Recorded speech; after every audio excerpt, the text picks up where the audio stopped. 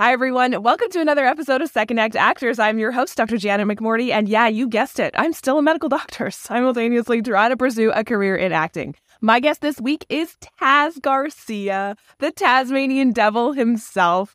I'm sounding like he's all sweet and cute, but he's not. He's an incredible badass who's also sweet and cute. We recorded this episode quite a long time ago, and we didn't really know each other that well, but now we are working on a pretty major project together because we met through the industry. This is how we elevate Canadian creators, is by meeting each other, networking, realizing we're all really awesome, and let's do projects together. I'm rambling. I'll get off my soapbox. Garcia, what an incredible, incredible guy. He's a stunt performer, an actor. He was a former professional soccer player. He may have once been the Black Power Ranger, and we go into that pretty sad story about what happened to him after booking what felt like the, spot of a lifetime, the role of a lifetime. We maybe are working on a little something together coming up, but he has an amazing story to tell. So much energy. There's the reason why he's called the Tasmanian Devil.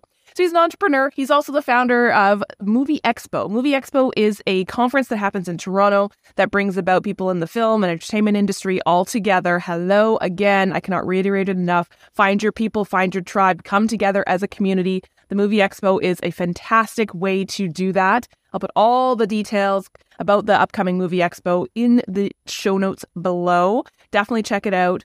That's not an ad. I'm not sponsored by them. I just go to the Movie Expo every time it comes around and meet incredible people like Taz. Please enjoy the wonderful, hilarious, energetic Tasmanian devil himself, Taz Garcia.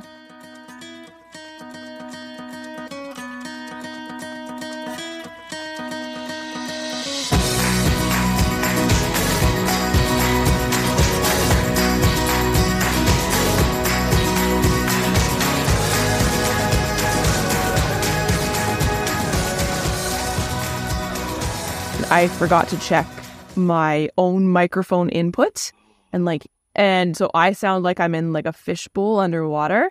So I actually re-recorded all of my own audio. So you did ADR for yourself. I did ADR for myself. Thank you. That makes me seem like more of a professional than an idiot.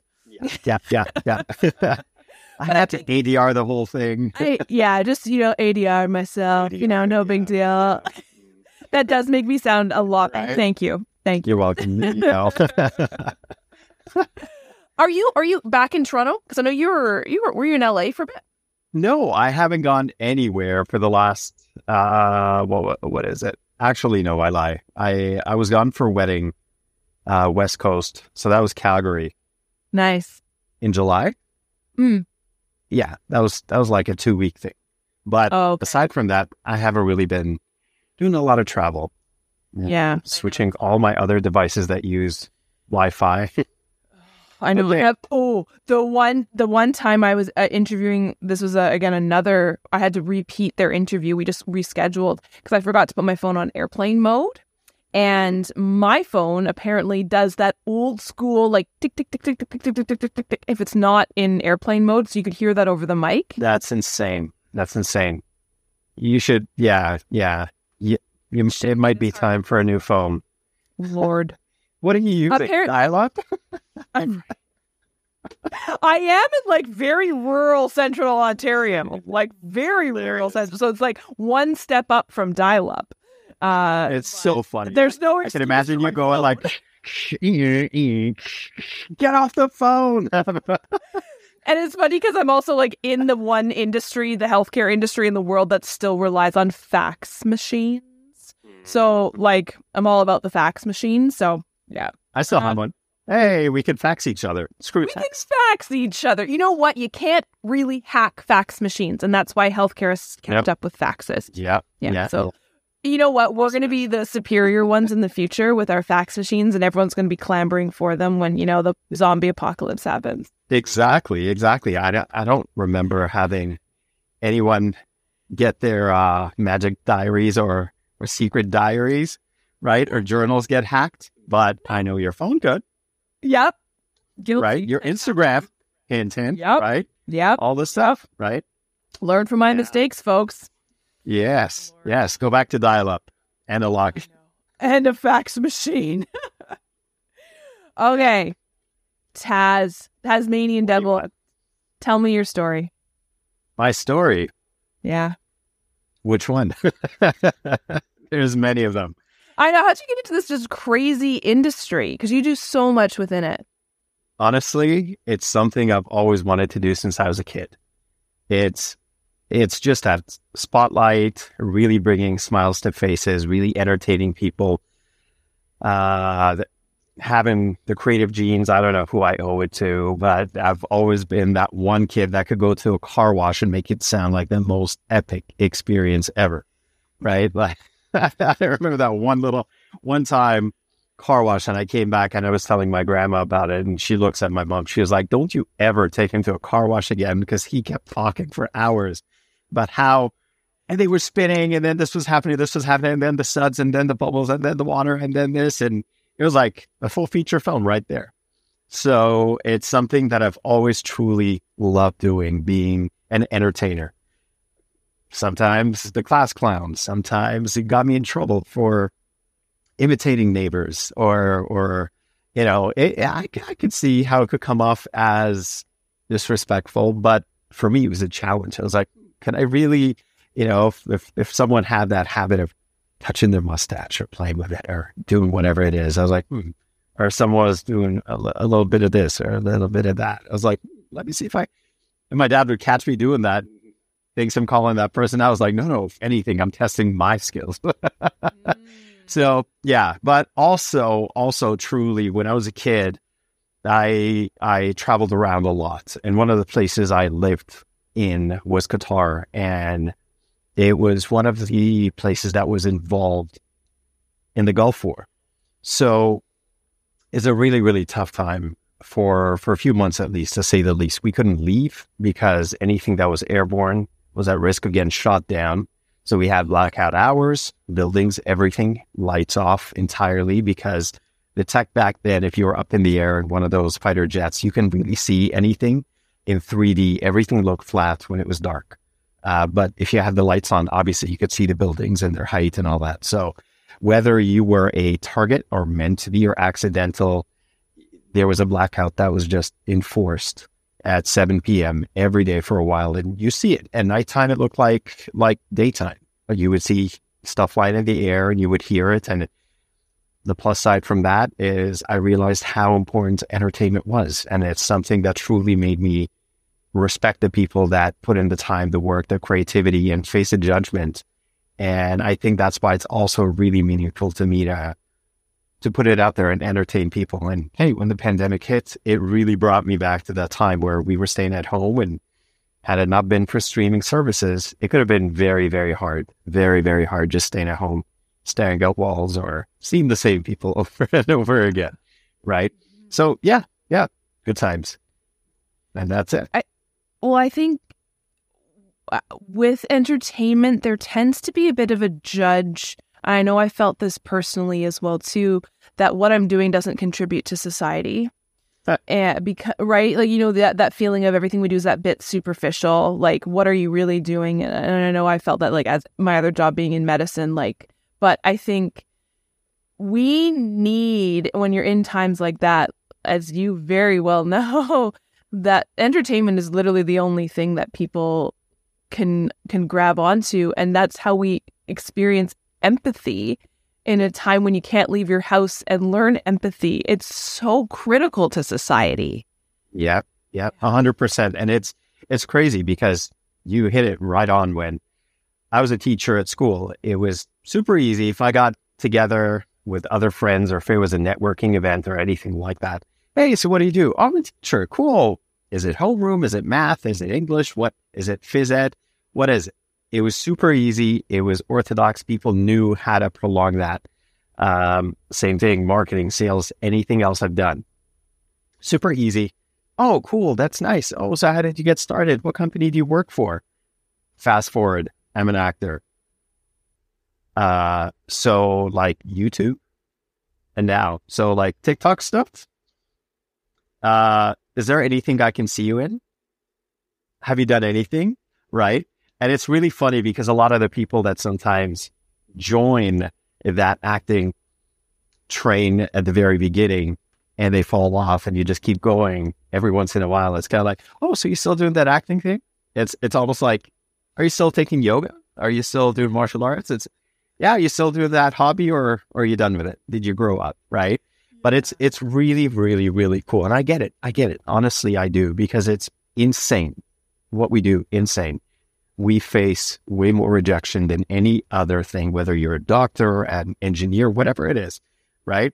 Just on a weekly basis, you could hear 7 no's, right?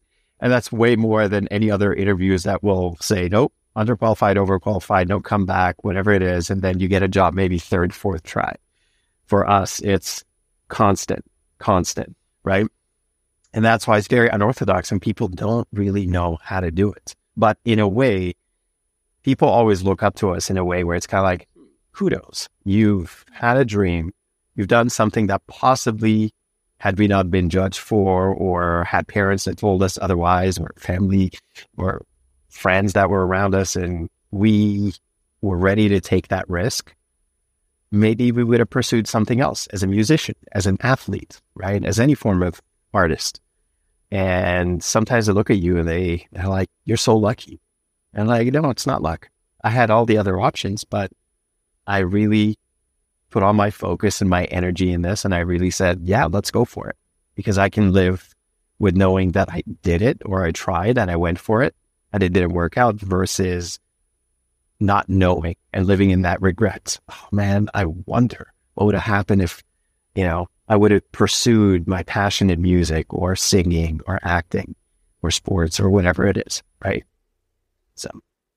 So how did you get to where you're at now? Take me through, from did it all start in Qatar? How did you travel through your other careers and other kind of lives to get to where you are now?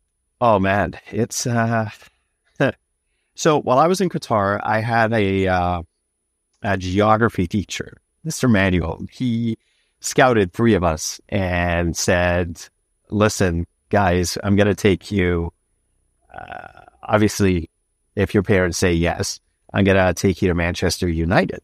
And we said, cool, awesome. And obviously, parents signed the waivers and everything. And we flew off to Old Trafford, Manchester United, stepped on that field. And oh my God, I was like, this is it. This is what I want to do for the rest of my life. And at the time, I actually ran into Cristiano Ronaldo as well. And I have a funny side story about him. But he got booted. He got kicked back to Portugal. We stayed there. Everything was fine. 2 of us made the cut. The 3rd one had to be sent home. And everything was good. I was playing for the Manchester United junior squad. Our seniors were David Beckham, Scholes.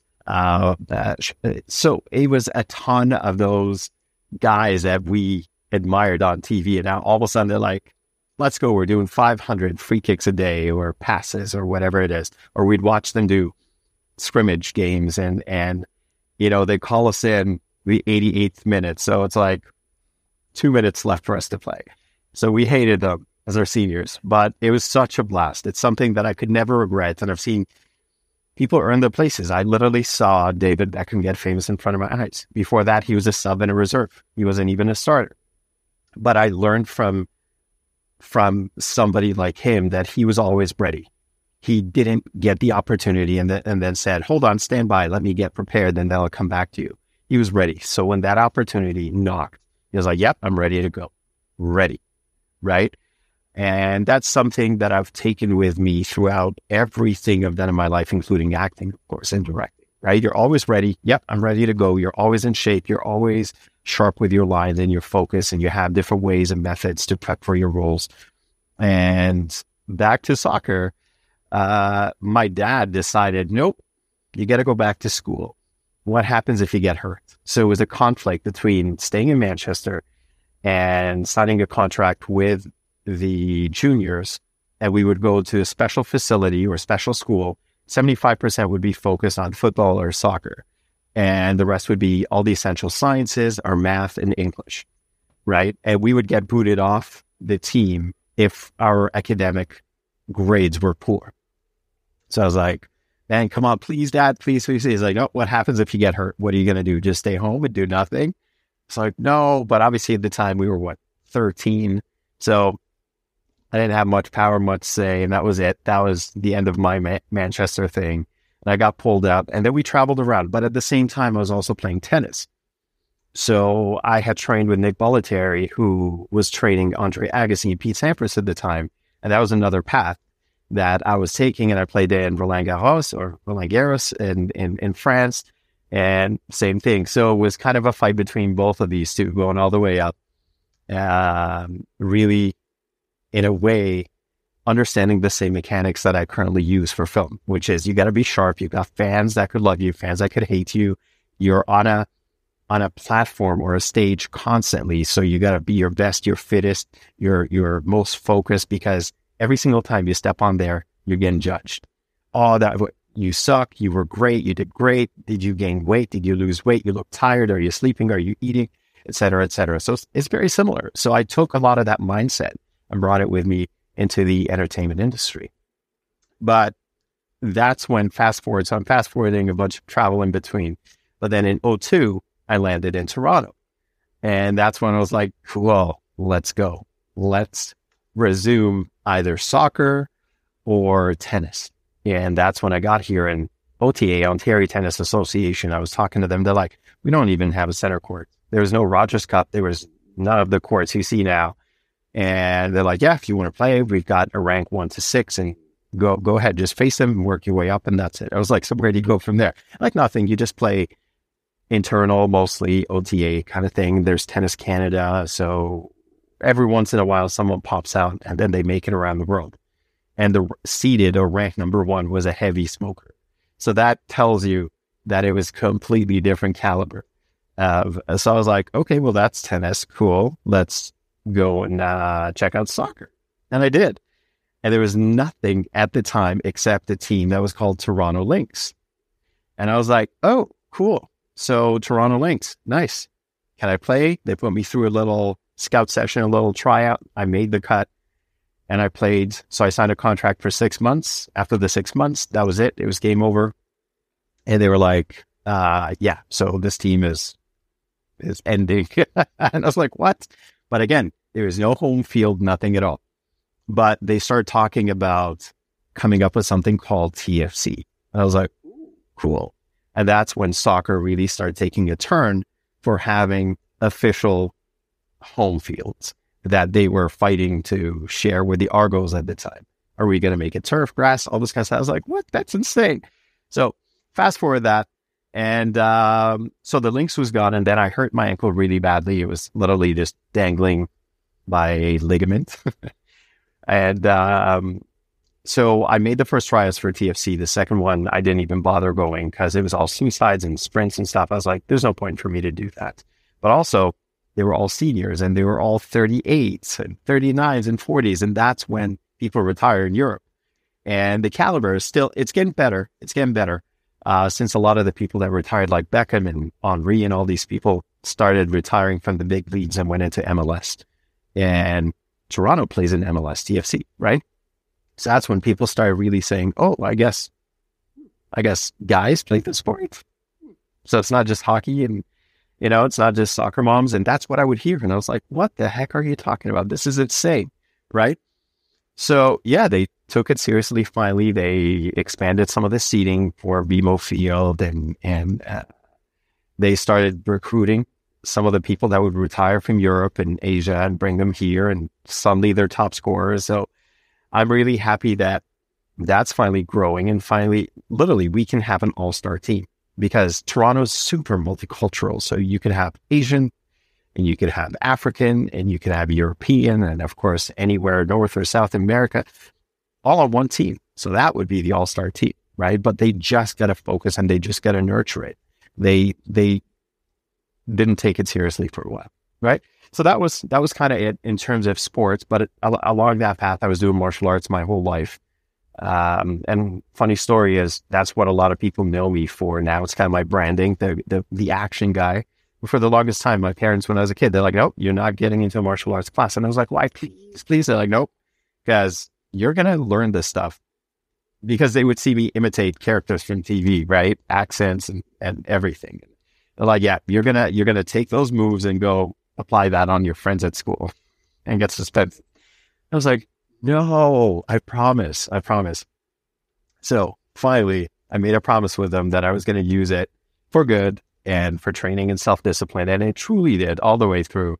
And it's something I haven't stopped till this day, 35 something years later.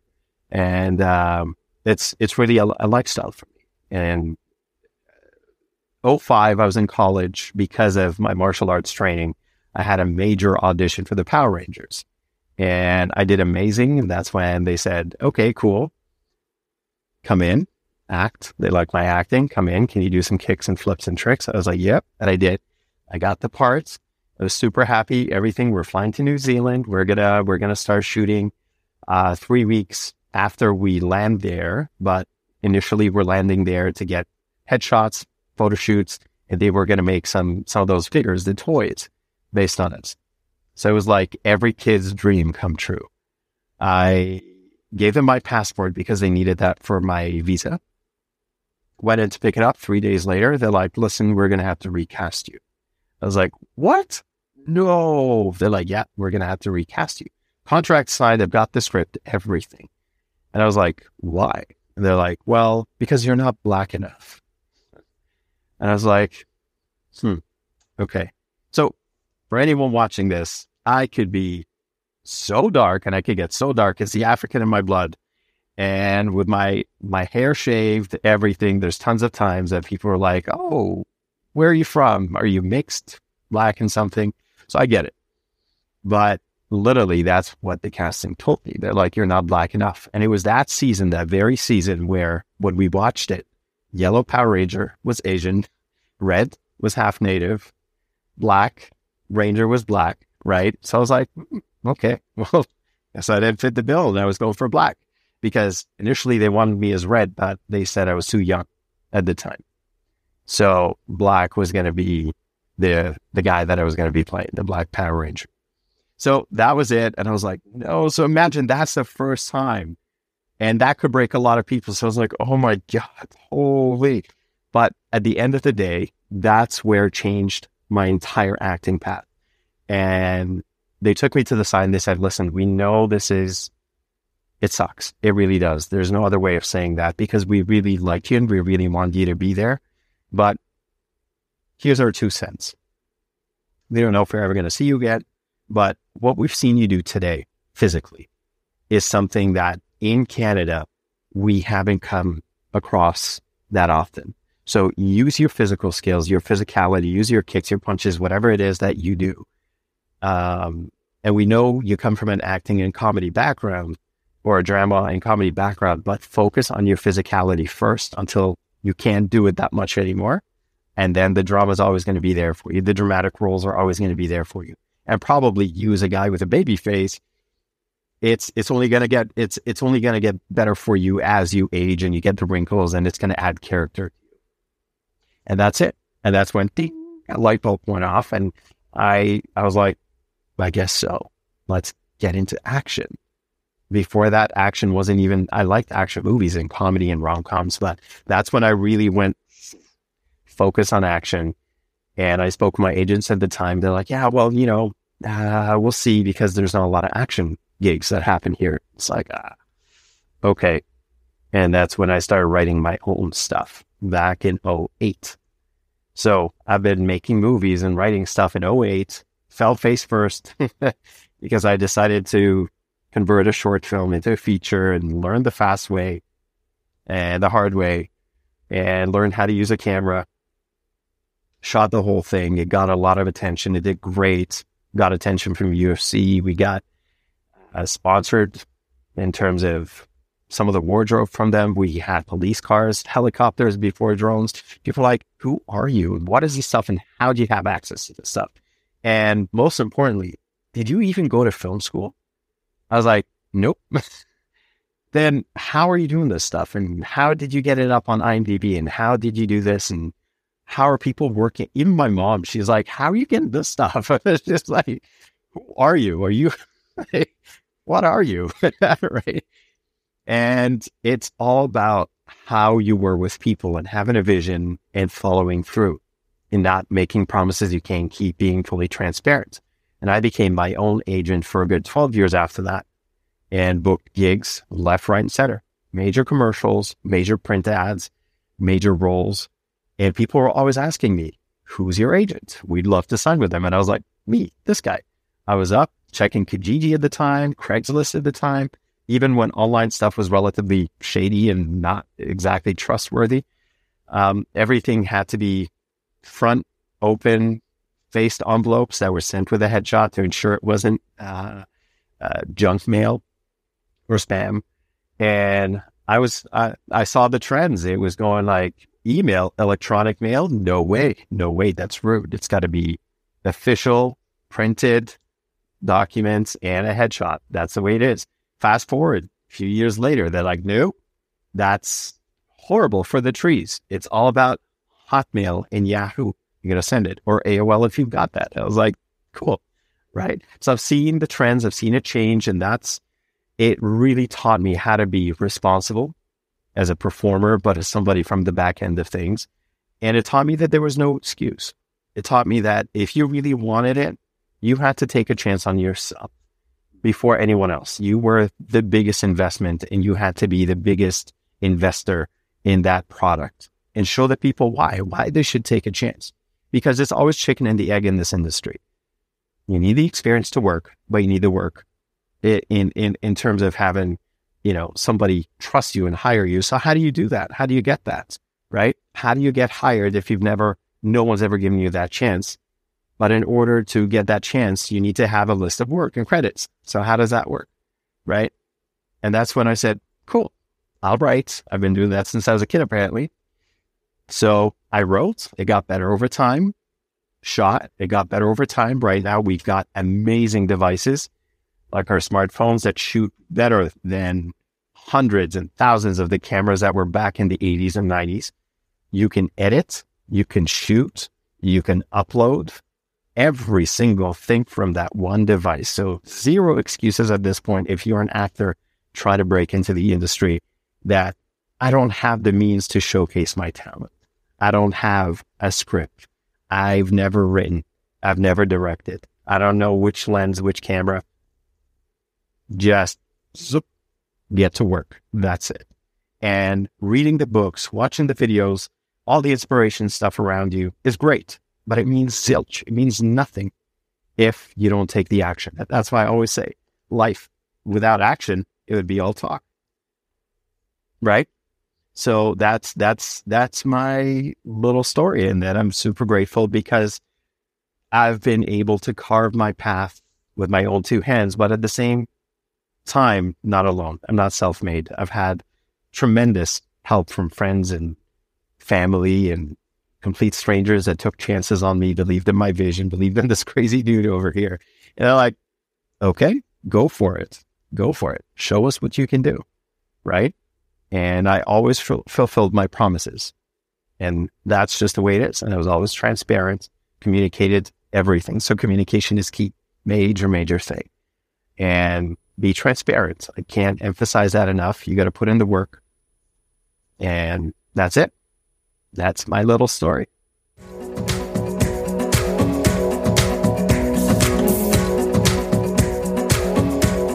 Hi everyone, Janet McMorty here. Today's episode is sponsored by Shaw Financial Services. There are 3 finite resources in this world: time, energy, and money. All 3 are essential for success in your acting career. So you need a plan for your hard-earned money, and more importantly, you need someone to help you plan who understands and supports your creative dreams, who understands what being an artist is all about and will not judge you.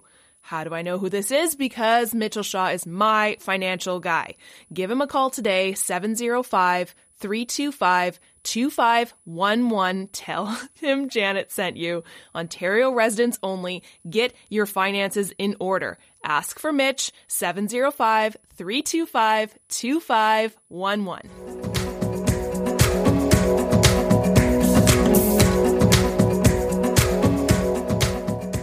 The mindset and the gumption is the word that comes to my mind first. And the motivation, yeah, but also the ability to go from what, like you were saying, could have been a complete destruction of confidence, abilities in yourself, both as action and dramatic actor and human being. Like, teach me a little bit about your mindset to not only recover from the Power Rangers debacle ridiculousness, my God, but also to be able to carve your own path and to keep pushing for something like that, because that sounds, 1, exhausting, 2, exciting, but 3, like where does that motivation and mindset come from? I'd say it's a combination of 2 things. The war times, because a war can break you or make you. I mean, hard times in general, they can make you or break you, right? But at the same time, I would also add the sports element to it, the athletic side of it, because you could be down in score. You could have a bad day. Your team could have a bad day. They could be all underperforming, but you don't just take your jersey off and walk off the field. You still try and come back. You still try and fight. You still try and fight, or fight with honor, right? All the way through, up until you hear that whistle, right? Same thing in martial arts. It's exactly the same thing. You never turn your back on your opponent for many reasons, but one of them is it's all about honor. You want to face that, and you want to, as long as you can breathe, that fight can still happen. You can still keep fighting. And that's the mindset that I brought to myself, because when I heard that big no, literally it was like, oh, right? And then it went out like, stab me somewhere else. I don't want to be extremely brutal here, but it really was for a second. But I was like, you know what? Cool. Let's problem solve. And that's ultimately a huge thing for you as a filmmaker or as a performer. It's all about problem solving, because there's a very high chance it's never going to be a smooth ride.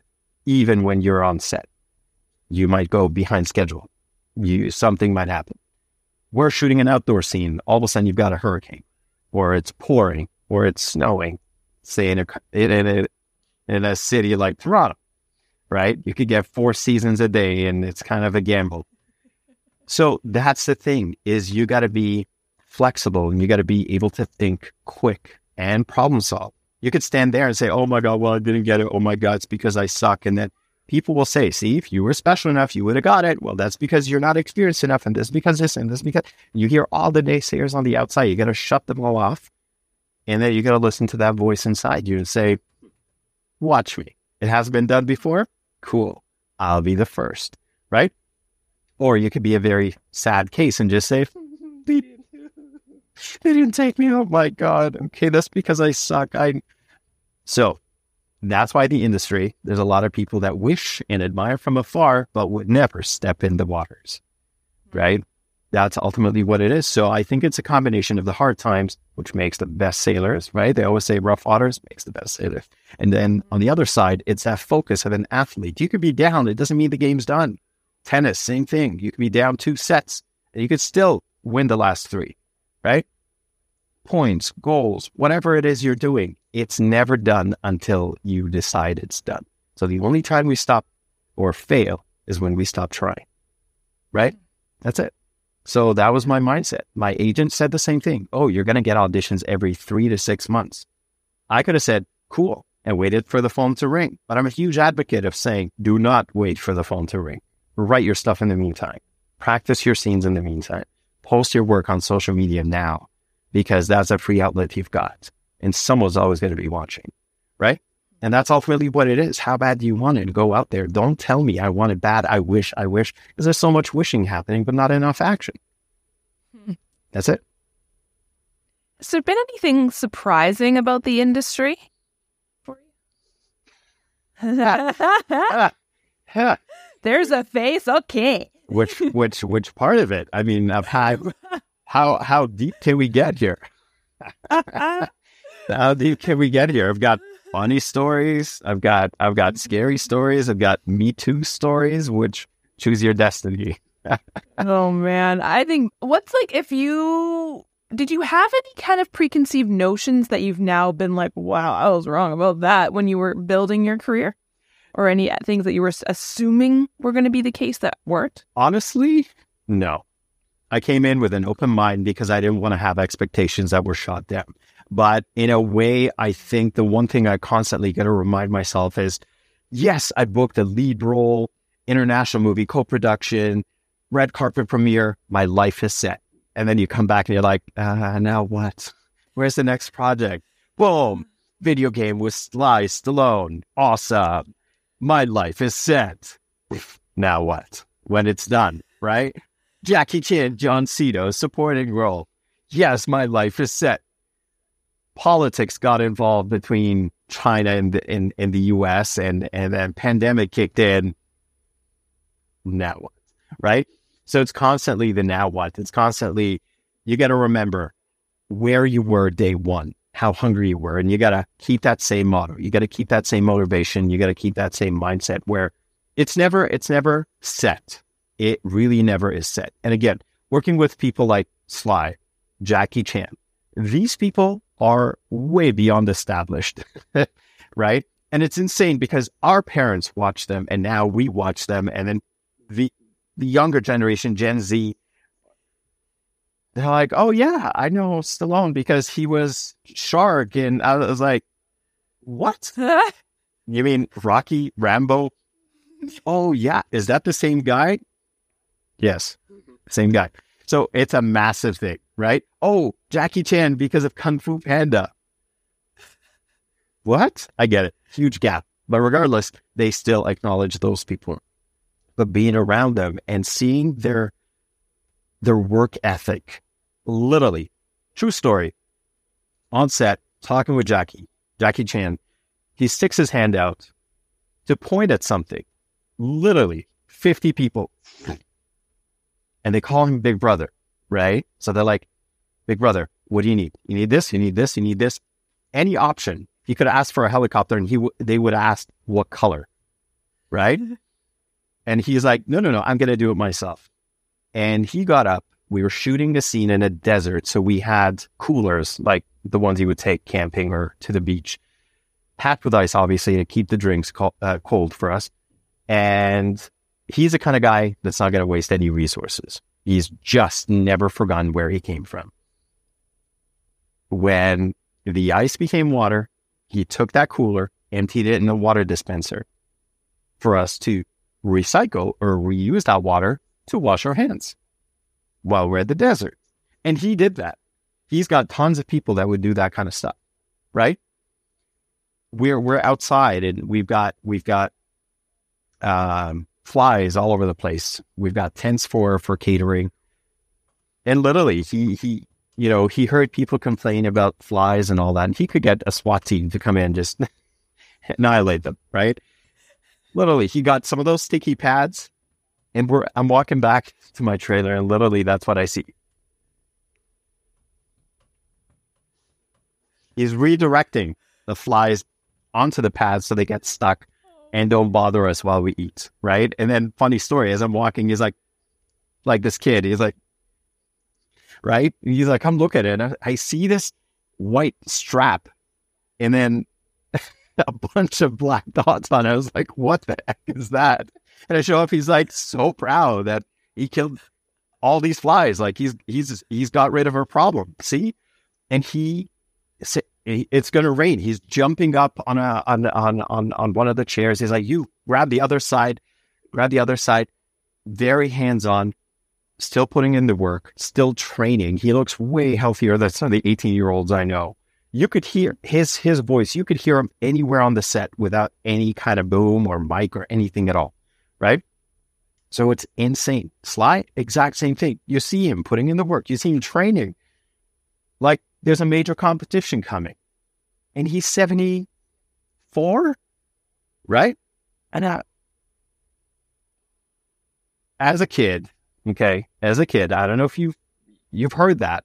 As a kid, you hear people that are like, oh man, you just don't understand. When you get older, you're going to feel that way. You just don't understand now because when you are my age, this is going to happen, right? And these guys who are 20s, they were mid-20s.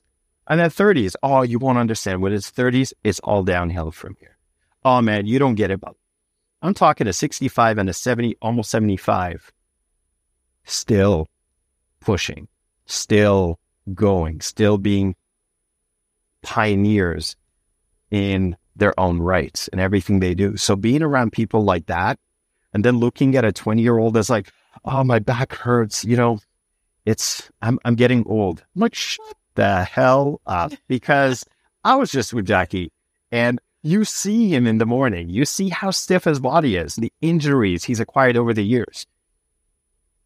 But when he's warm, when he shakes it all off, he's got that breakfast teeth. He's on fire, right? So I'm like, these are the people you want to surround yourself with, which is something huge. Surround yourself with people that are positive. It's not, oh, I wish, yeah, it'd be so nice, but that's impossible. Yeah, but like my back hurts and it just sucks because we're all getting old. So it's all negative, negative, negative, negative, negative. And sure enough, you hear it enough, it becomes true. And if you're into any of the attraction laws or manifestation, that's the vibe that's going to surround you, and your aura becomes that. It can't be done. It's impossible. I'm too old right now. But I'm this, but I'm this, but I'm that. I was like, what are you talking about? Right? So you got to replace that circle, because you got to be around people that are like, yeah, let's go. Let's go. Right? I was around a few of my female actor friends, and it sounded exactly like that. They're like, oh my God, like now I'm just going to be cast for the mom role, and I'm too old to play this. I'm too old now for this. And every sentence started with, I'm too old for this. And I was like, shut up. Right? Good news is, I don't know if you're up with the times, but there's a lot of dads and there's a lot of moms that are fit as hell, way fitter than any of the youngest that are sleeping late and TikToking all day. Right? So I get it. When we were young, you looked up at people and you're like, oh my God, yeah, that's someone's mom and that's someone's uncle. And but now those standards have changed entirely. You're like, damn, you're a mom with 3 babies? What? And like, you delivered them? Damn, what? So the times have changed. People are much more health conscious. They're eating right, training right, all this kind of stuff. So, put in the work again, right? It's very easy to talk. Super easy to talk. Do you have any advice? I mean, you've given already a ton of advice for people. Do you have any advice more specifically for people who are entering this business at the stage of life that, like, I'm not going to make assumptions about your age. I'm pushing 40 and I get mom roles left, right, and center, right? Do you have any advice for people? It's funny. It's awesome because we do not look our age. I don't know. Great. I wear sunscreen and I don't smoke and I drink a lot of water. Yes. Water is the key. Honestly, water's huge. Sleep is huge too. I suck at sleep, but that's where that's where it's kind of like the oven for cookies to yeah. But it's advice for anyone coming in around our age. Yeah, I'm wanting to jump on the acting train.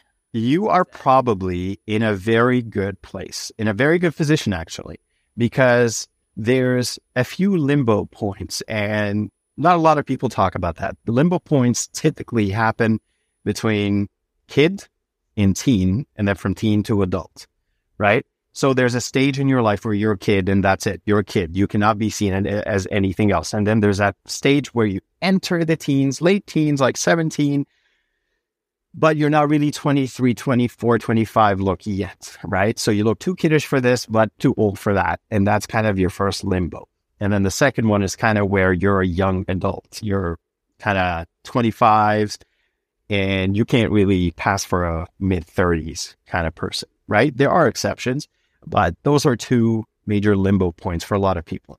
But if you enter anyway, let's say anywhere near late 30s, 40s, even better, that's when you're coming in and people will know exactly. That's the mom, that's the doctor, that's the cop, that's the lawyer, that's the teacher, that's the annoying neighbor next door, whatever it is. It's very set. So there's a lot more opportunities at times for you when you come in with a look that's already established. And I don't mean established career. It's just your look has been developed, right? So when you've got, if for an exaggeration's sake here, if you are a baby coming in, you don't have all your hair grown, all your features kicked in, your height, all this stuff. It's kind of like really hard to figure out what you're going to look like. right? How tall you're going to be, how broad you're going to be. Eye colors, they change all the time, and hair, and right? But when you're fully there, all those characteristics have stuck and kind of grown in. It's really easy for us to say, cool, blue eyes, brown hair, cool. That's our go-to, right? So think of it that way, and then just come in and put in the work. And odds are you're also, I don't want to generalize, you're also going to be relatively stable, maybe career-wise on the side. So this is another thing that a lot of the people earlier on and when they're younger, they panic. They got to get side jobs to kind of fund their passion or their wannabe acting career. But by that time, hopefully, you've established a career that's given you enough savings or enough money or enough for you to be able to pay for your headshots comfortably and afford some classes to polish up your chops and your skills.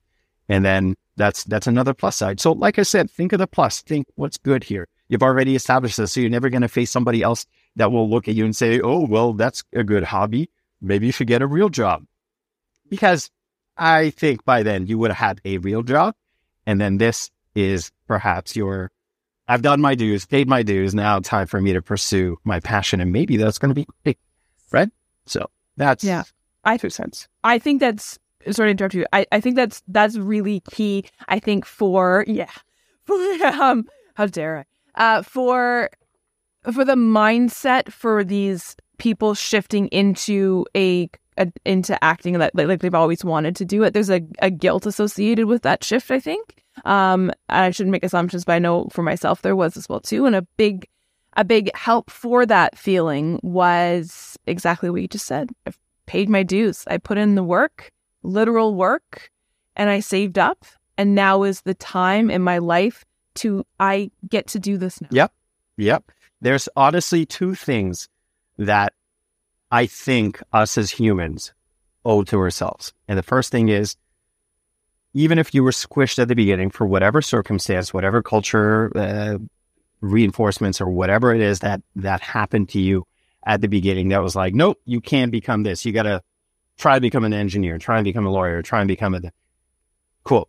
Do your thing if you must. But then at the end, go back and revisit your kid.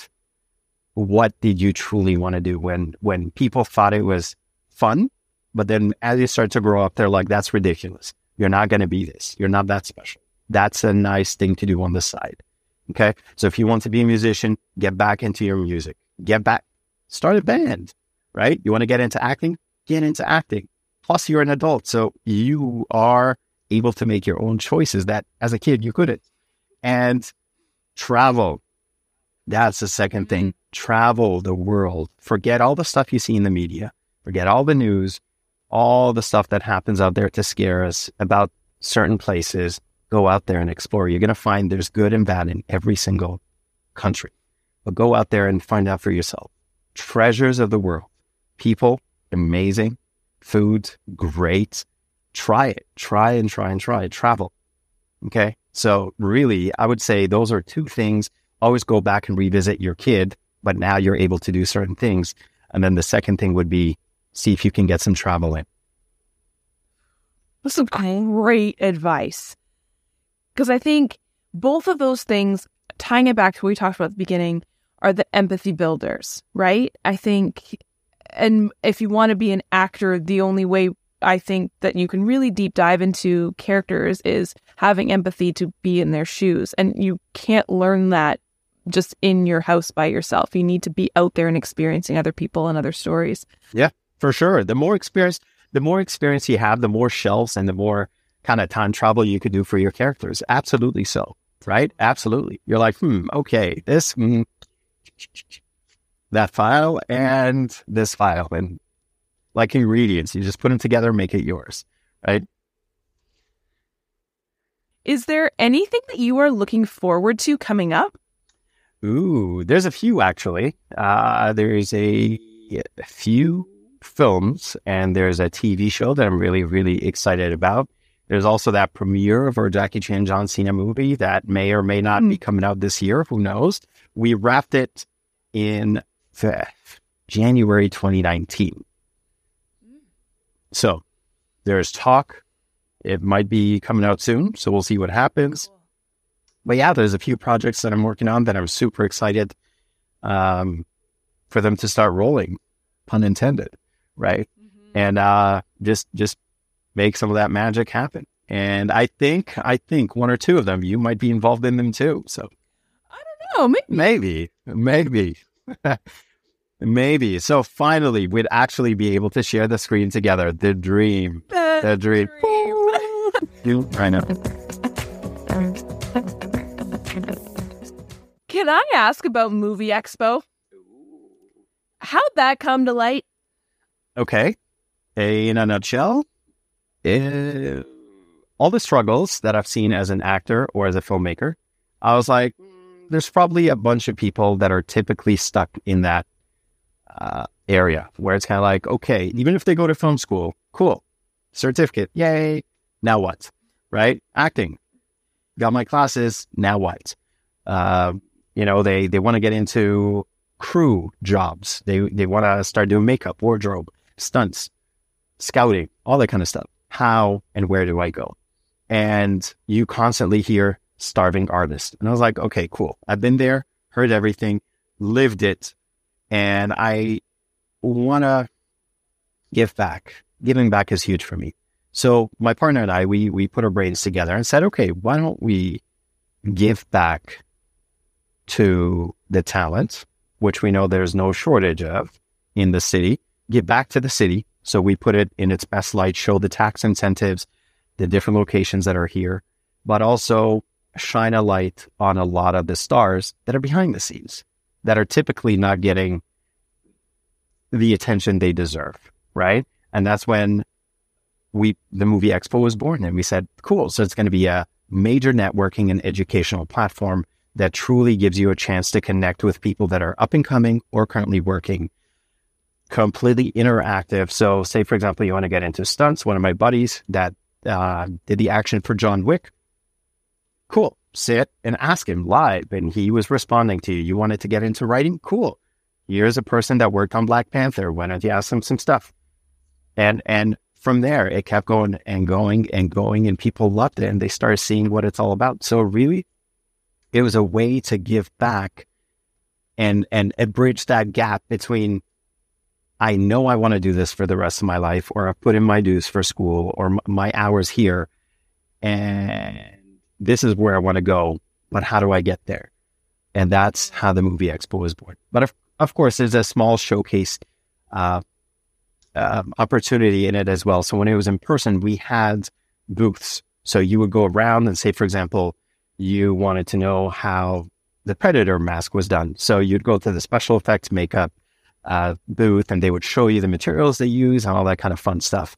And if you wanted to get into just regular wardrobe, you would see how they would come up with certain things for some of the major shows. Or if you want to get into stunts, this is how they would rig you, and there's a green screen behind you. This is how they would add the fire or the explosion behind you. Or if you wanted to get into car chases, we had they call it Ukraine now from Filmotechnic, which was there. It's an SUV with that big crane on top and the camera at the end of it. And you could get inside and move the camera and the winch or the arm and see how it's all done. And it's so funny. Aside from the seminars, it's so funny because a lot of the producers that pay for this kind of stuff, when they came in, they're like, oh, so that's what I was paying for? Because they paid for Fast and Furious, for example, but they've never got to see some of the cars, and they never got to see the car chase. So it was such a great experience for everyone, whether they were performers, whether they were going to be behind the scenes or behind the cameras, or just people that already worked on these projects. And they're like, what? And it was so cool. So one of the seminars we had was for people that want to get into music and composing. And we had Hans Zimmer's co-composer. He's worked on Titanic, Avatar. So it was great. People that really wanted to get into this stuff, they went and learned some amazing things. I went there as well. It was super awesome. And there was another guest that was there. And after the seminar was done, he's like, oh, are you? And he's like, are you? And they worked together, but it was all virtual. So they've never met each other. This was the first time they've met each other in person since the first Avatar. So it's freaking insane that it's So we're so happy just to see people connect, because ultimately that's what it's all about. The industry's 90%, okay, maybe 80% who you know, and 20% what you know, right? So it's always your next opportunity. A lot of times is just who you know that's going to push you in or break you into that circle, right? And that's ultimately the vision behind it, right? And it's an annual event, so it's great. During the pandemic, obviously, we moved it virtual, but we also wanted to kind of support the local businesses. So we had people that gave us coupons for their mom and pop shops or cafes, or if it was a business for anything else, really, it could have been a product or a service. And we had coupons that were exclusive for anyone that was attending. So you would just go on this online food court or exhibition hall, and you would just collect all these goodies, and you were good, right? You had all these exclusive bonuses and discounts. So that's what it's all about, really. It's to connect people, give them a chance to connect and take that next step, whether you were new, whether you were currently working, and just say thank you. Say thank you to everyone else, and be that beacon or that light that I wish and everyone wished had for them when we first started off. Yeah. I'll definitely put links in the show notes below for how people can check out when Movie Expo's happening again. But I really enjoyed it. The connections I made, meeting you, meeting the mentors that I got from there. And I think, like you were saying, it's such a generous thing for you to have built.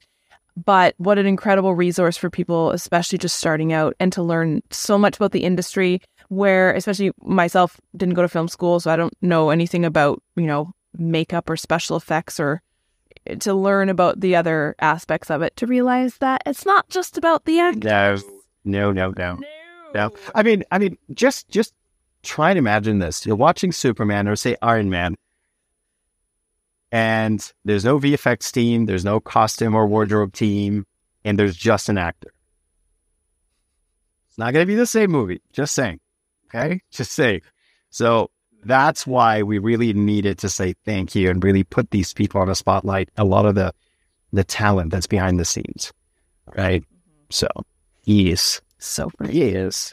Do you have any final words of wisdom?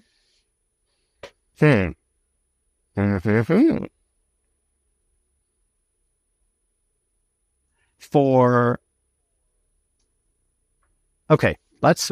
just going to make it simple. I'll say, you know what?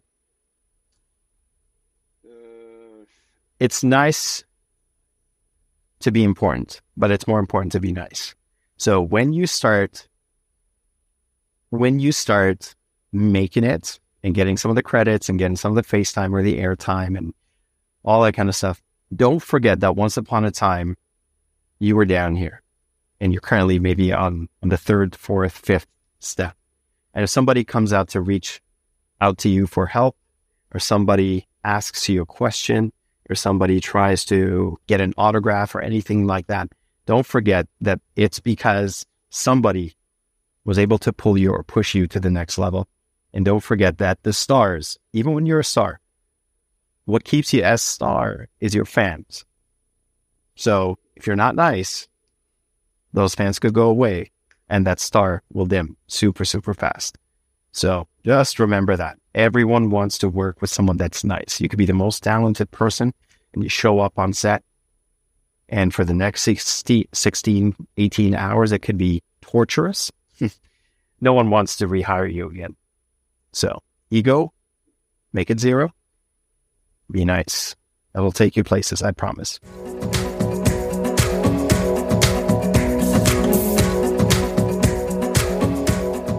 Thank you, everyone, for tuning in. And thank you, Taz, for being my guest this week. Thank you so much for your energy, your talent, your generosity. I am thrilled to be working with you on this super secret, not so secret project coming up. And I just love you. I just think you're the best. You have so many great things coming your way, and you've done so many great things. I'm so thrilled that you are in my life. You're the best, buddy. I hope you will all tune in next week for another episode of Second Act Actors. Bye. Second Act Actors is produced and edited by me, Janet McMorty. Theme music by Guillaume, additional sound editing by David Studio, additional video editing by Jackie Wadoer, show notes written by Sarah Hopkinson. I record using Riverside FM. If you're interested in developing an interview-based webcast like mine, I highly recommend this platform. Shoot me an email and I'll direct you to the wonderful folks there. If you or someone you know is interested in being a guest, email me at secondactactors@gmail.com. Don't forget to like, subscribe, and share with your friends. My love language is words of affirmation, so compliments, constructive criticism, and feedback are always welcome and encouraged. Negative Nancys, Judgy McJudgersons, or Debbie Downers, unless you're Rachel Dratch, regarding me or my guests are not welcome. It takes serious courage to share your story with the world, so if you're tempted to negatively comment about someone else's story, please ask your therapist why you're such a garbage person. Save the drama for the stage. On that happy note, I hope you'll tune in next week for another episode of Second Act Actors. Bye!